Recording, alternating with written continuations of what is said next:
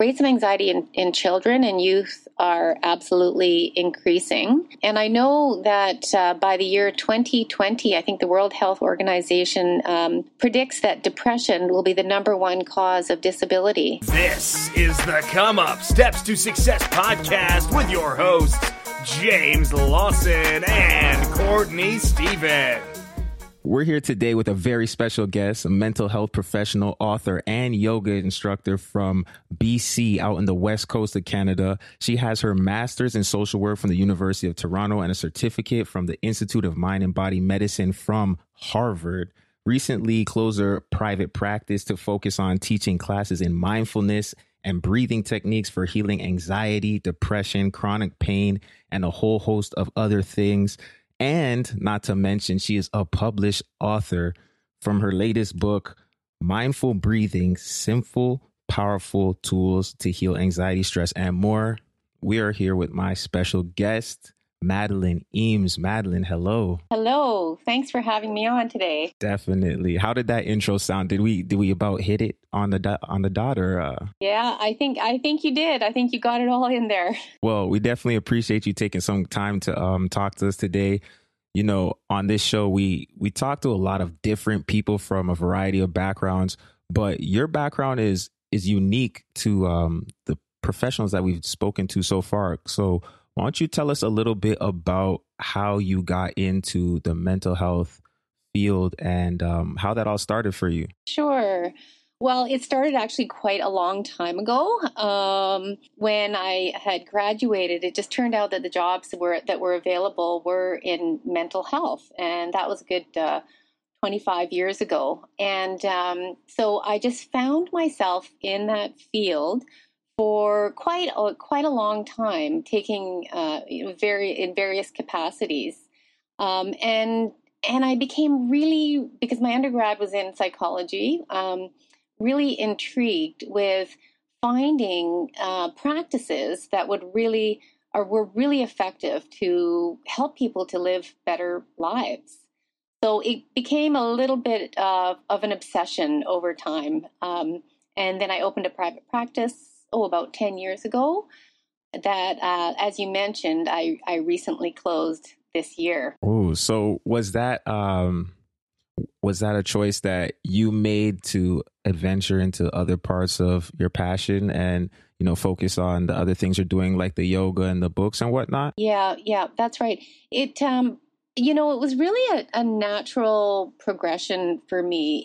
In my practice, I had the opportunity to work with a lot of very interesting clients. But people were really suffering, and I saw it more and more with depression and high rates of anxiety. And I also did a lot of deep trauma work for people who have post-traumatic stress disorder.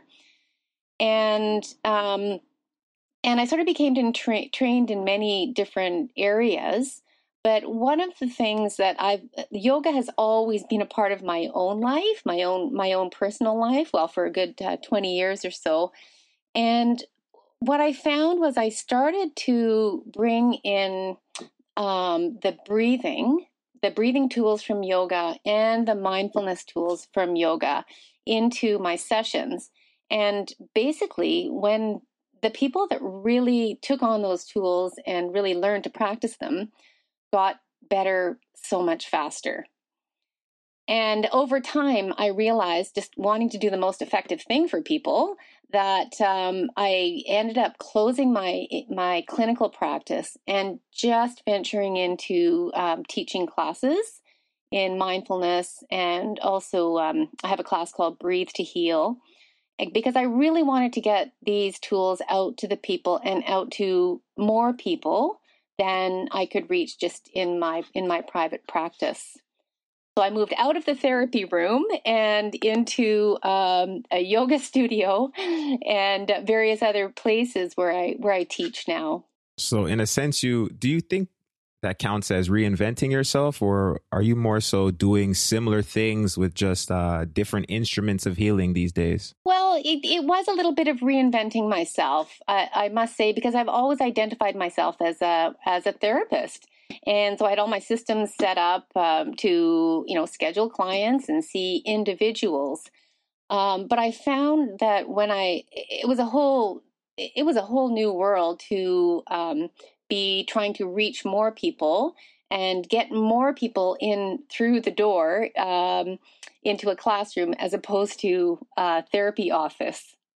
So I would say, yeah, it's definitely had its challenges, but I feel like it was the right move for me. No, definitely. It sounds like it's been a good move. I have a question though. Jimmy, have you ever done yoga? I've tried it a bit, like a very novice level.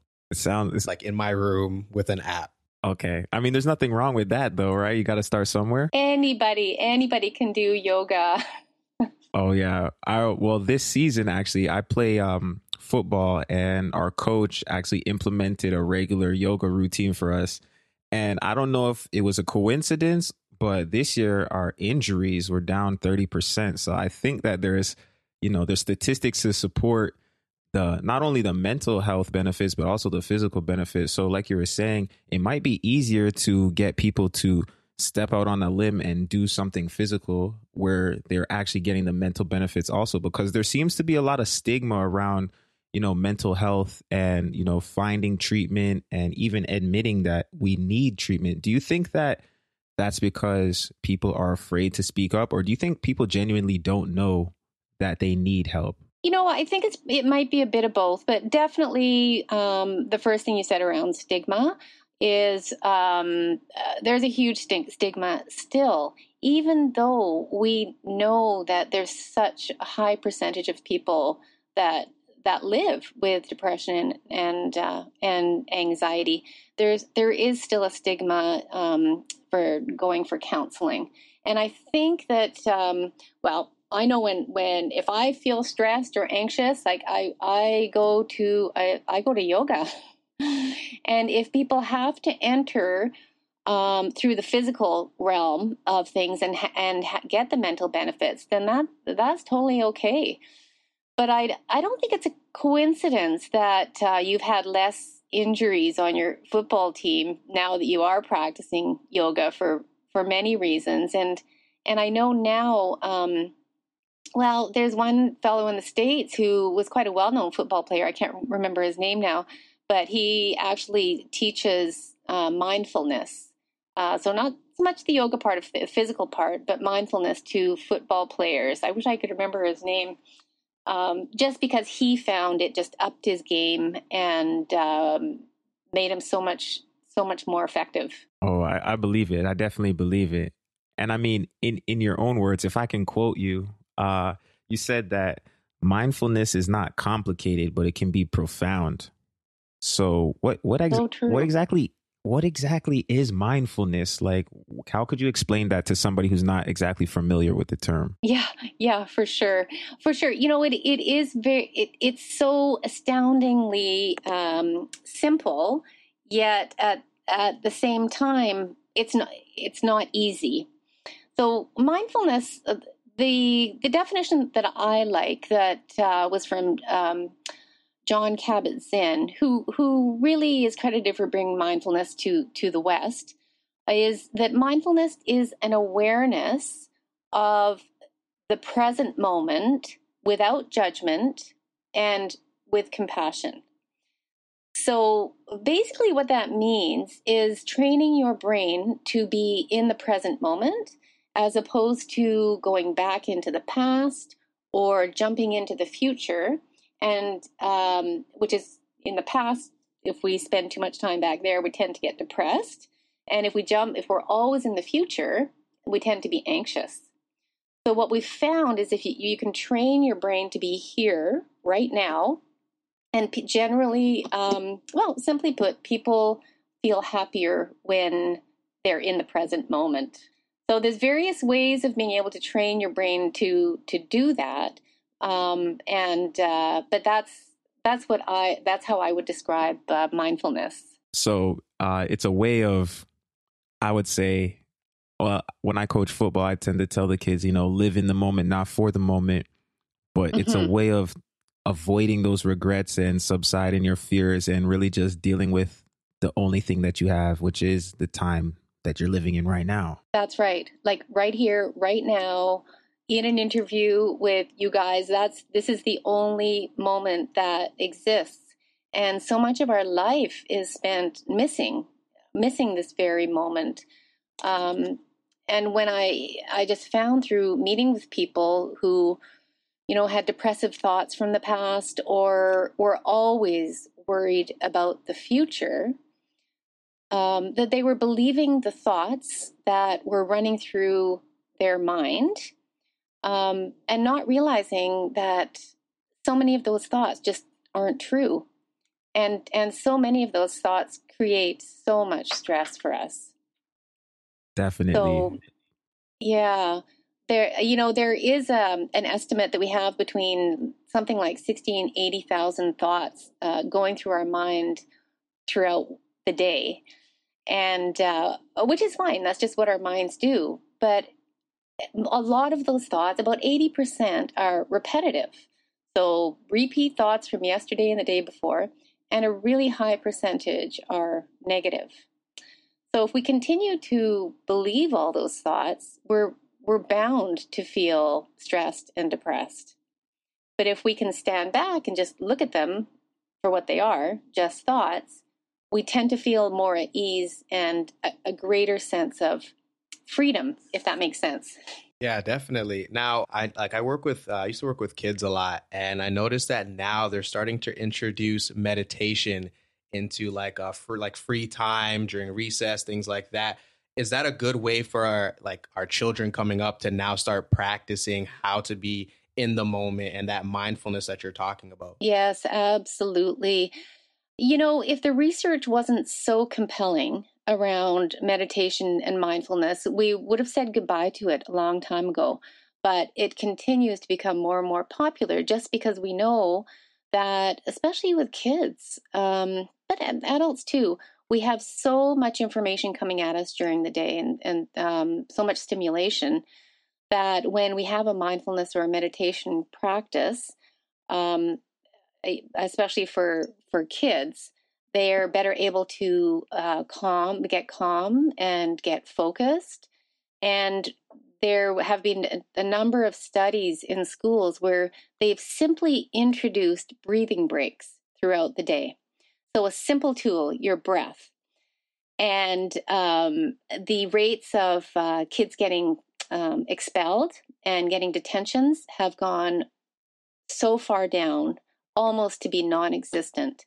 So that tells me something. What's a simple practice that we can put into, what's something that we can do, a tool that we can use right now and put into practice to start working on our breathing?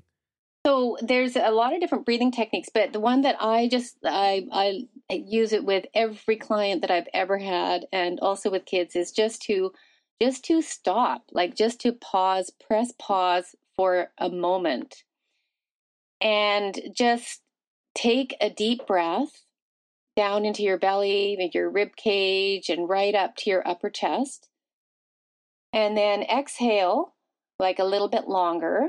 So make the exhale a little bit longer. Relax your shoulders and feel your body, feel your feet. And then take one more deep breath in. So you fill up all the way to the top and let it go with a long, slow exhale.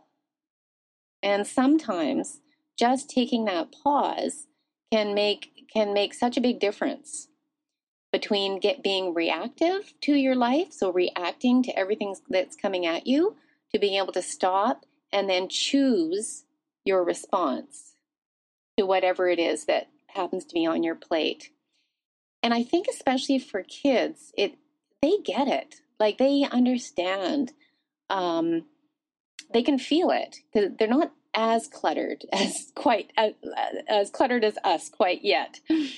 And so they're better able to just calm quickly. And there's all kinds of mindfulness tools and that you can use with kids. And they naturally just start to be able to settle into their desks and be able to pay attention, which means they learn better and they feel better about themselves. So it just makes so much sense for schools now to be doing that. And it's free. Oh, for sure. No Yes. prescription necessary. No prescription, no side effects. Exactly. So, I'm an athlete, and all my life, it's been a benefit to have a lot of, emotions inside of me, because if I can channel them into the right avenue, that energy actually pays dividends for me. But at the same time, when those emotions inside, start to become displaced in places where I don't want them to be, it's caused me problems in the past, especially when I was younger and I didn't necessarily know how to manage it that well. One thing that I found was I had to learn how to identify what my triggers were for bringing me over the edge. Now, as far as like awareness of yourself and, noticing patterns inside your behavior, have you noticed that that's something that's important when you're talking about mindfulness and when you're talking about, breathing techniques, like when to use the breathing techniques or when to really just get into the moment? Have you learned anything about like identifying your triggers? Yeah, that's such a great question. Yeah, you kind of hit the other nail on the head there. So the first point was just to notice your thoughts and then not believe them all. And the second part of that is in order to be able to notice our triggers, we have to have a sense of how we feel. We have to know when we're getting triggered, and we have to know how that feels in our body. So I love what you just said about you learned how to channel your emotions so they could actually benefit you. So whether it's, channel your anxiety or to channel your passions, or even to channel your anger towards something constructive. But through the mindfulness and the breathing, when we allow ourselves to slow down, we can actually notice how we feel. So we're not as reactive, like like reacting like a ping pong ball out there.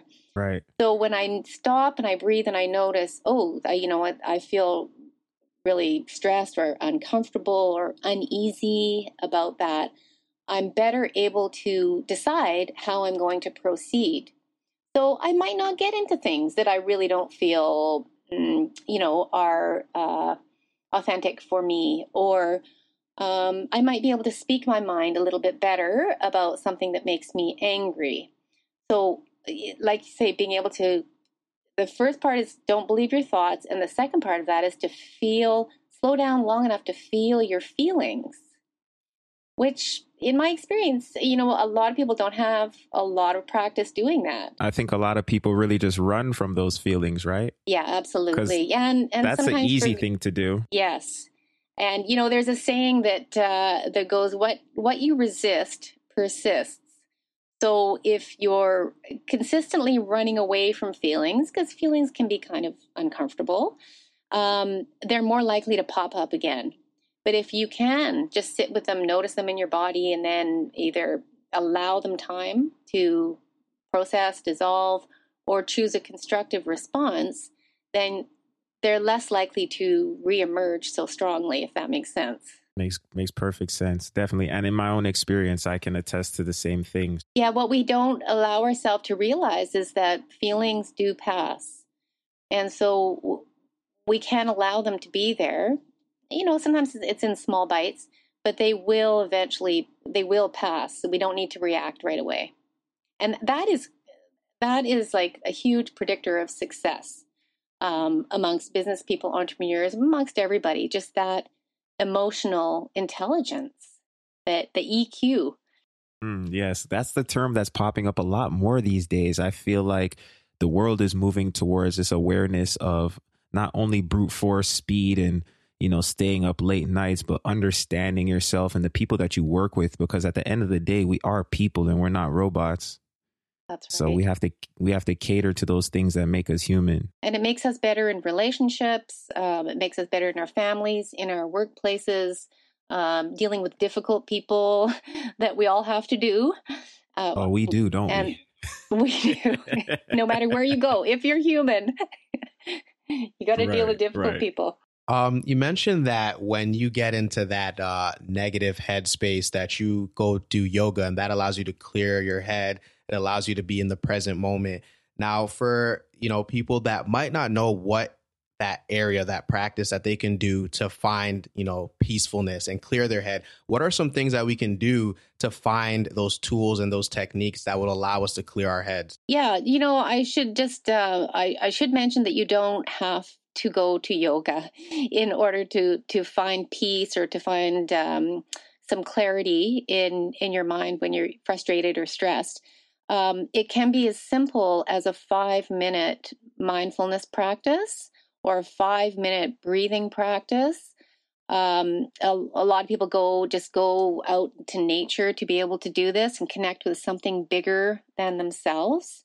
If you're just starting out, there are a lot of great apps for that. You can choose a 5-minute mindfulness practice.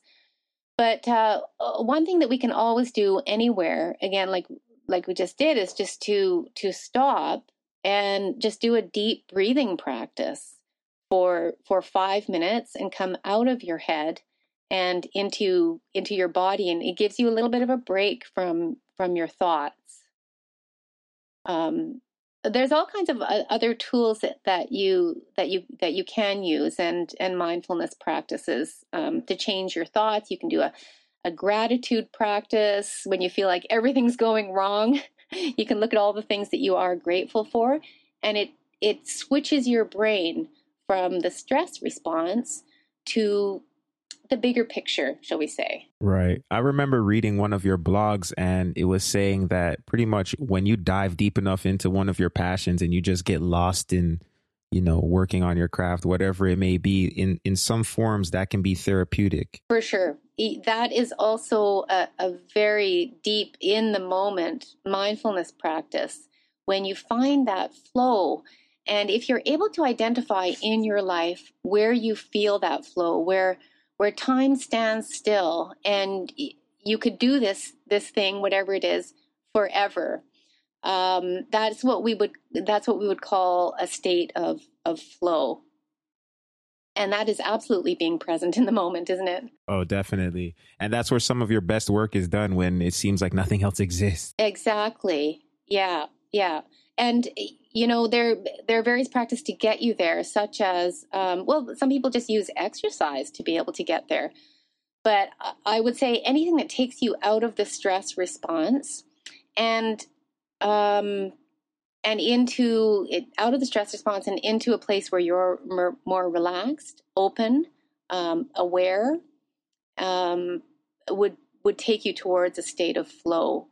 And also, I'm just going back to breathing for a second. Well, if I can just say for a moment, what I did notice, the reason I really got into teaching breathing was because most people that I saw were not breathing fully and not breathing properly.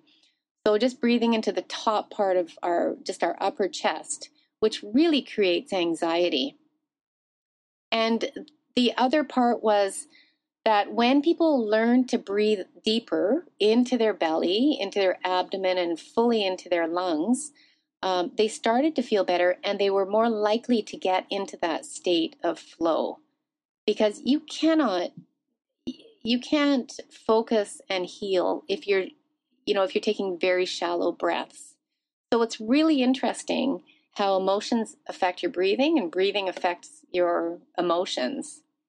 And it's one thing we all have access to stop and take a few breaths, become really present, get out of those stressful thoughts, and move towards what you're passionate about, what you love, what you enjoy. And for an entrepreneur, I would say this is an essential practice, because it's not always easy. Oh, yeah, it gets tough. I mean, not only do you have to battle the market, sometimes you got to battle yourself. And I mean, for artists and athletes alike, we're all performers in some respect, whether you're delivering a keynote presentation or you're getting ready to run down the field on a kickoff or something like that. I think that this sounds like a tool we could all kind of experiment with and maybe even use right before we perform or before we have to, use our skills, because it's going to allow us to focus in and block out the outside noise, would you say? Yeah, absolutely. Before you go out on the field or before you go on the stage, if you tend to get stage fright or you get anxious before you have to really perform, you probably have a whole lot of thoughts going through your head, such as, how am I going to do? Am I going to screw up? I'm going to make a fool of myself, whatever it might be. And that's where it becomes really important to stop and really take a couple of deep breaths, know that those thoughts are only trying to keep you safe, but they're creating a lot of anxiety. And you're far better off doing a quick mindfulness practice before you do whatever you need to do. What exactly is anxiety? Because, you hear it a lot, on social media, you hear articles pop up. Anxiety is a big problem now. Like, what exactly is anxiety? That's a great question. Anxiety is, it comes in different forms. So it's basically a stress response. So that feeling inside of you of body tension, of dread, that fear, it's a fear that something bad is going to happen. It's like a heightened state of stress. And it usually you can feel it in your body, the body tension accompanied by fearful thoughts. So it's not a great way to live. And some people get anxiety just going into social situations. Some people get anxiety, public speaking, or, a fear of large open places, or phobias such as fear of elevators. But basically, the response in the body is it's a fight or flight, which means that your heart races, your muscles tense, and your mouth goes dry, and it's like a response to danger, actually. Whereas the danger might be something as simple as, like I said, like an elevator. It's a fear of, it's basically living in a fearful future that something bad is going to happen, when actually in that moment, if you stop and take a deep breath, you're probably okay. So does it become I'm guessing it becomes a disorder when your coping mechanisms aren't working? Because like you said, like some people are able to take a moment back and do those deep breaths and put in those practices, those tools, and they can calm themselves down. But when you go over the edge, that's when your coping mechanisms aren't able to work. Is that safe to say? Yeah, that's right. Yeah. Yeah. And, the consequences are not small. When you start not being able to sleep because you're anxious, you can start developing all kinds of health problems, or make whatever health problem you have a lot worse, just because of all those stressful chemicals running through your body. So yes, when your coping tools are not working anymore, that's when it really becomes a disorder, and life becomes quite limited when you live in fear. When is it time to seek help? And I know you said earlier that a lot of people might not want to seek help, but what are some things that we can do to kind of reach out, or at least give a smoke signal that says, I need help? Yeah. When I see people coming for help, it's usually when their life has become limited. But I would say reach out before then, because sometimes it can be as simple as just finding a few basic tools to be able to get back on track. Or sometimes it can be more extensive than that. But people run into problems when, for example, they get anxious driving, so they're not driving anymore. Or they get anxious about going out, so they're not going out anymore. And then your life gets smaller. So I would say if it is affecting someone's life and they've tried a few tools and they're not working, to go and get some support. It doesn't hurt to talk to someone and be able to put it out there and say, hey, this is what I'm thinking, and to be able to just voice it sometimes can really help. Yeah, it takes a lot of strength sometimes to ask for help. But I think most people would be surprised if they knew what the actual rate at which anxiety and things like depression and PTSD actually affect the general population. Would you say that it's a lot more people than the average person would like to admit? I'm not sure what the actual numbers are. Yeah. Yeah, I did know the numbers, and I can't think of them offhand. But they're absolutely, in my experience and from what I've read, rising. I mean, not sure about rates of anxiety. Well, rates of anxiety in children and youth are absolutely increasing.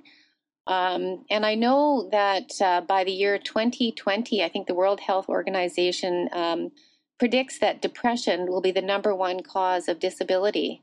So that really tells me something, that something's going on here, that we're going to need to turn around ourselves. And antidepressants can really help some people, and anti-anxiety medication. But on top of that, or for some people instead of that, there's so many other things that you can do, such as body relaxation, breathing, examining your thoughts. What are you believing about your life that might not be true? And those can be life-changing techniques. Right, especially when done over time or when built into a regular routine. Is there any routines that you personally practice on a regular basis? I know you're heavily into the yoga, but a lot of successful people, they wake up in the morning and they have a routine that they do or something like that. Do you have any routines that you practice? Yeah, I do pretty faithfully. And I do believe like your morning routine is extremely important to be able to be successful. How you start your morning is usually how your day goes. And so getting up a little bit earlier, which means going to bed a bit earlier. So I usually get up around 5:30 or so. And I have a routine that just works like clockwork. It's like setting the stage for the rest of my day. So it does involve some movement, some exercise, just to move my body. Sometimes it's yoga. Most of the time it's yoga.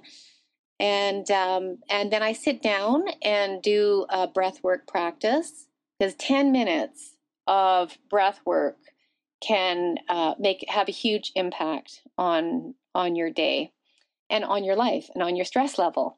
And then I move into a mindfulness practice, which is a mindfulness meditation. And so I'm exercising the body, and then I'm exercising my mind. And then that sets me up for the rest of the day. Oh yeah, that sounds good. So 5:30, geez. You don't have to get up that early to do it. Well, the thing is, myself, I'm actually an early riser, and sometimes, my wife doesn't like that I like to get up so early myself, because I thought I was the only person who got up, before I really had to, and read a little book or eat some food, put something in my body. But I feel like I'm most energized early in the morning, and that's just a part of my awareness of myself. But if somebody's not necessarily a morning person, are there some things they could do maybe before bed that are good practices also? Yeah, for sure. For sure. I mean, you don't have to get up really early. And the other thing I should say is it does not have to be a long practice. But I do think it is important just to take a little bit of time in the morning, because I used to be a person that just jumped out of the bed at the last minute, grabbed my coffee and out the door. But then I always felt like I was chasing my tail a little bit. So the morning is important. Doesn't have to be long, but before bed at night, for sure, it can be really, really helpful, even as you're lying in bed, to just put your hands on your stomach and just do some deep breathing so that your belly rises and falls, and you're triggering the parasympathetic nervous system, which helps you to rest and digest before you go to bed, before you go to sleep, I should say. The other quick practice that I like to do in the morning and at night is a gratitude practice. So just thinking of perhaps three things, it's at night, three things that you were really grateful for that day. So that some of the good things that happened, and they could be small things. They could be just that chance meeting that on the street that you met someone, or, a really nice tasting cup of coffee. It doesn't have to be big, but it does set your mind in a different place so that you can actually appreciate your days as opposed to just rushing through them. So those are kind of the practices that I would definitely recommend people doing at night. It helps you to sleep better. Mm-hmm. Yeah, that's great. I think we've gotten a lot of things that we can apply into our lives on a daily basis. So we're going to do a little bit of a transition. We're going to get a little bit more into the business side of things, because you started with your private practice and you've learned a lot. Now, most of our audience, they want to take their passion and they want to convert it into a business of some sort or something, maybe a side hustle. Mm-hmm. Now, I want to know how you went from closing your private practice. And I know that you must have faced a lot of maybe fear or some stress with that, because you're going into a new market, a new adventure, which is the online business. So take us a little bit through that process. Yeah, for sure. Luckily, before I closed my practice, I'd already got a website up and running a couple of years before that. And I had been blogging just about things that I thought were helpful. So I had already been putting out a weekly blog, which I really recommend for starting to create an audience. And so I guess I should mention too that I presently live in a small community. And so I wanted to be able to reach more people. I wanted to reach beyond the borders of my town into a bigger arena. And in order to do that, I realized that I needed to go online. And we have this beautiful thing called the internet that allows us now to do that. Yeah. So it can be pretty overwhelming to think about that, but there's a couple of things I found worked really well. One was to just start simple. So, and what I mean by that is to get really, really focused, and so focused and so specific that it's almost uncomfortable. Because I found there was so much I was interested in that I was trying to do too much. And it's hard to be effective when you're trying to do so many different projects. So I really narrowed it down to the mindfulness and the breath work that I became really skilled in, and started teaching that in classes and online. It really helps to start out with a really clear vision. So getting clear on what your why is. Why are you doing this? And my why was that I see an epidemic out there, and I want people to know that there are tools that can help them, and they don't have to suffer unnecessarily. So I just get so passionate and wound up about that, and that guides me. So it's important to be focused, even if it's a side hustle, and actually even more if it's a side hustle. And you'll find your people. Your people will find you. Yeah. Now you said focus, and that's a reoccurring theme with a lot of the people that we interview. Focus on one thing. Mm-hmm. Now, I think I might have, I've extrapolated this while you were speaking, but it seems like you had already started using some mindfulness techniques and some breathing techniques. So it wasn't like you had to go out there and learn something new. You were just taking something that worked for you and providing some more information for people out there. Yeah, absolutely. I went from my own experience, and I took what I found, what people told me helped them. And I would take that and I would then experiment with it. I would teach it in my classes. I would, put up a video on YouTube. And it is a bit of an experiment to see what really resonates with people. And I found that, that helped me to narrow it down.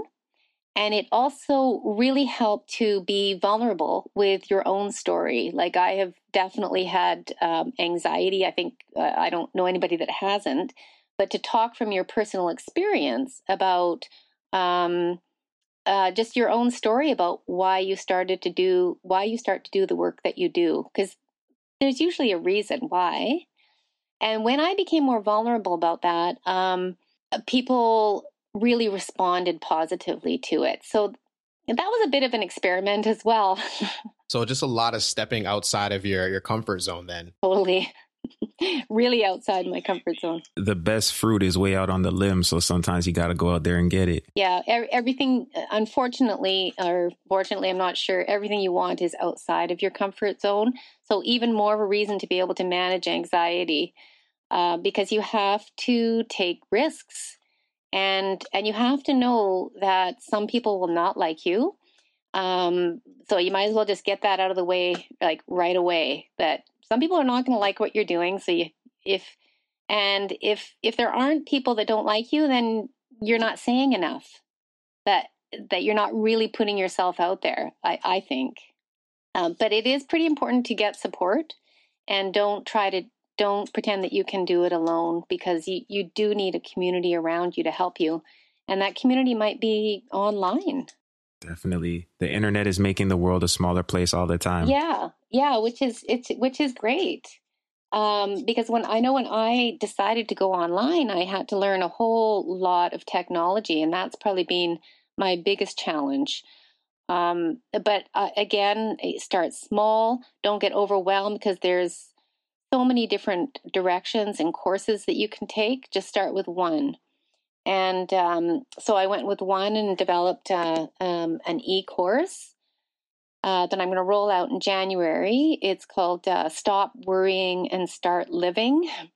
And so I'm really excited about that. Yeah, luckily with most technologies, there are places where you can go for answers to your questions. And there were times where I had to request help like 4 or 5 times in a day, because I was running up against stumbling blocks, and you can't let it stop you. You just have to keep on keeping on.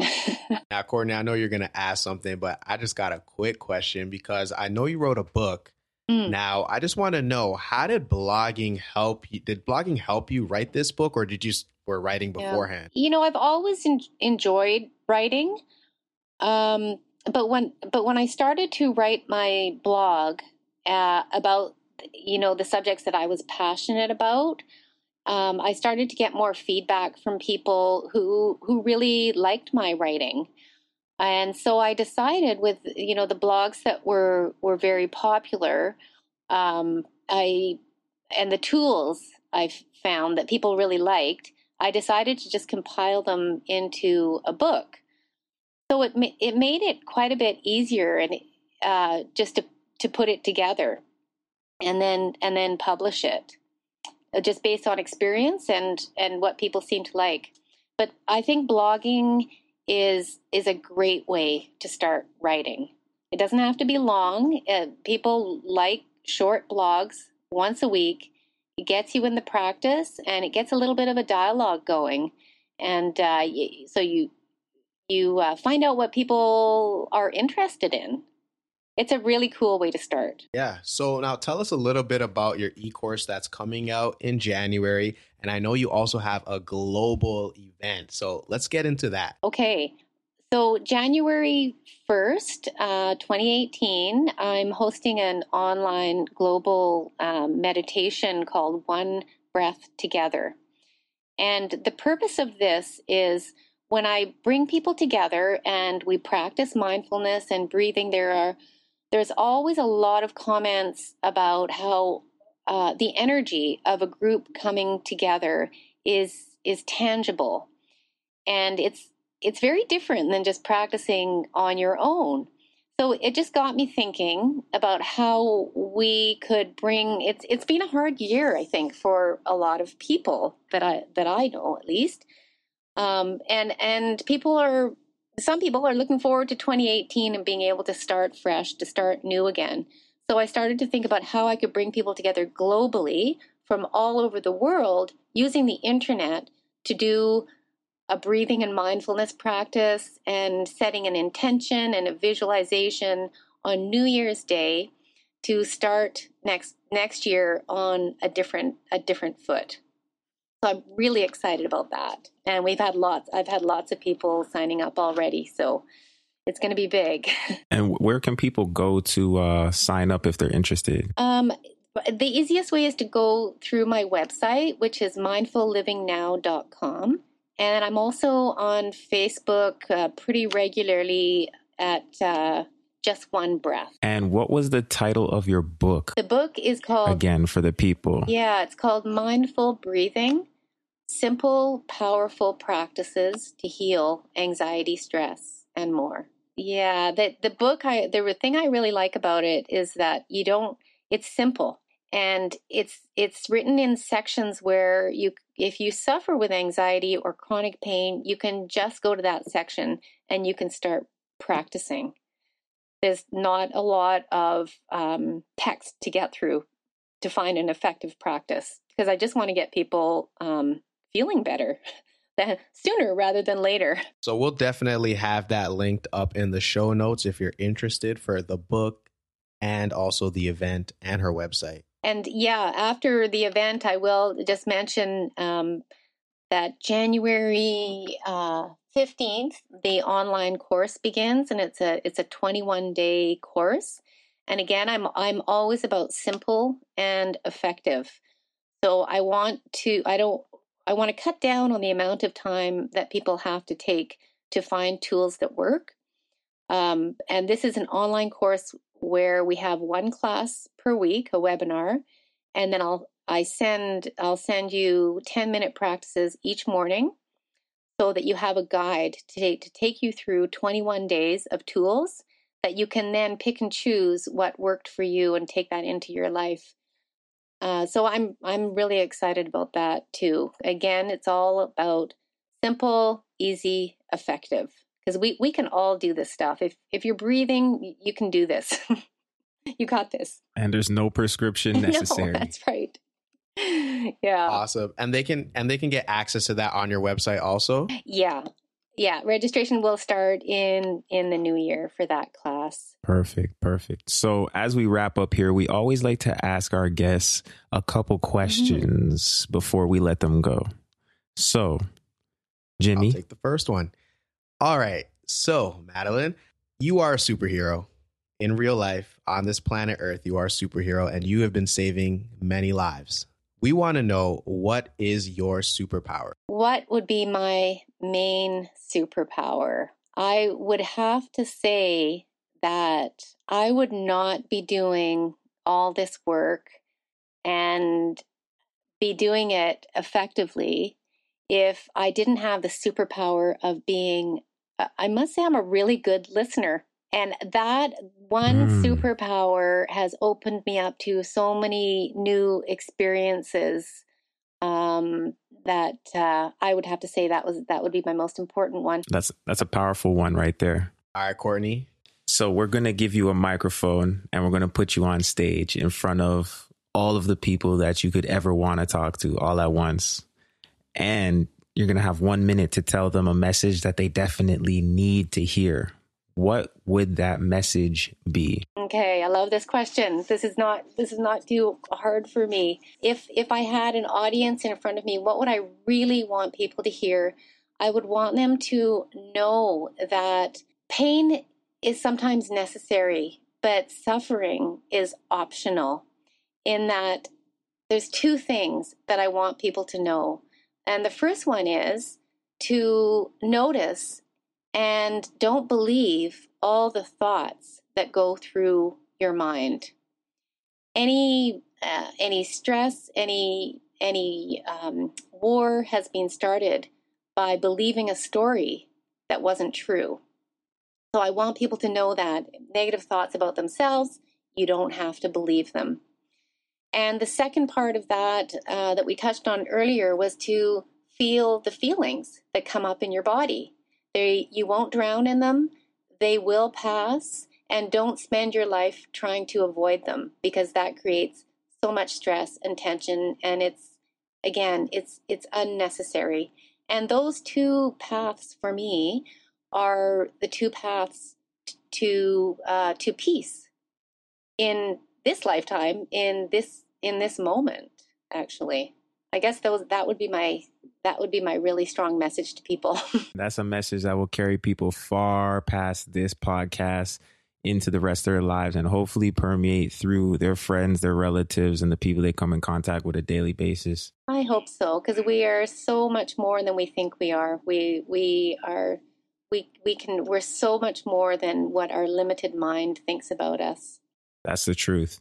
Madeline, we want to give you a humongous thank you for taking the time to come on the podcast today. This has been extremely insightful, and there are people all over the world that are going to be blessed by this. So thank you. Well, thank you very much for having me on. It's been a real pleasure.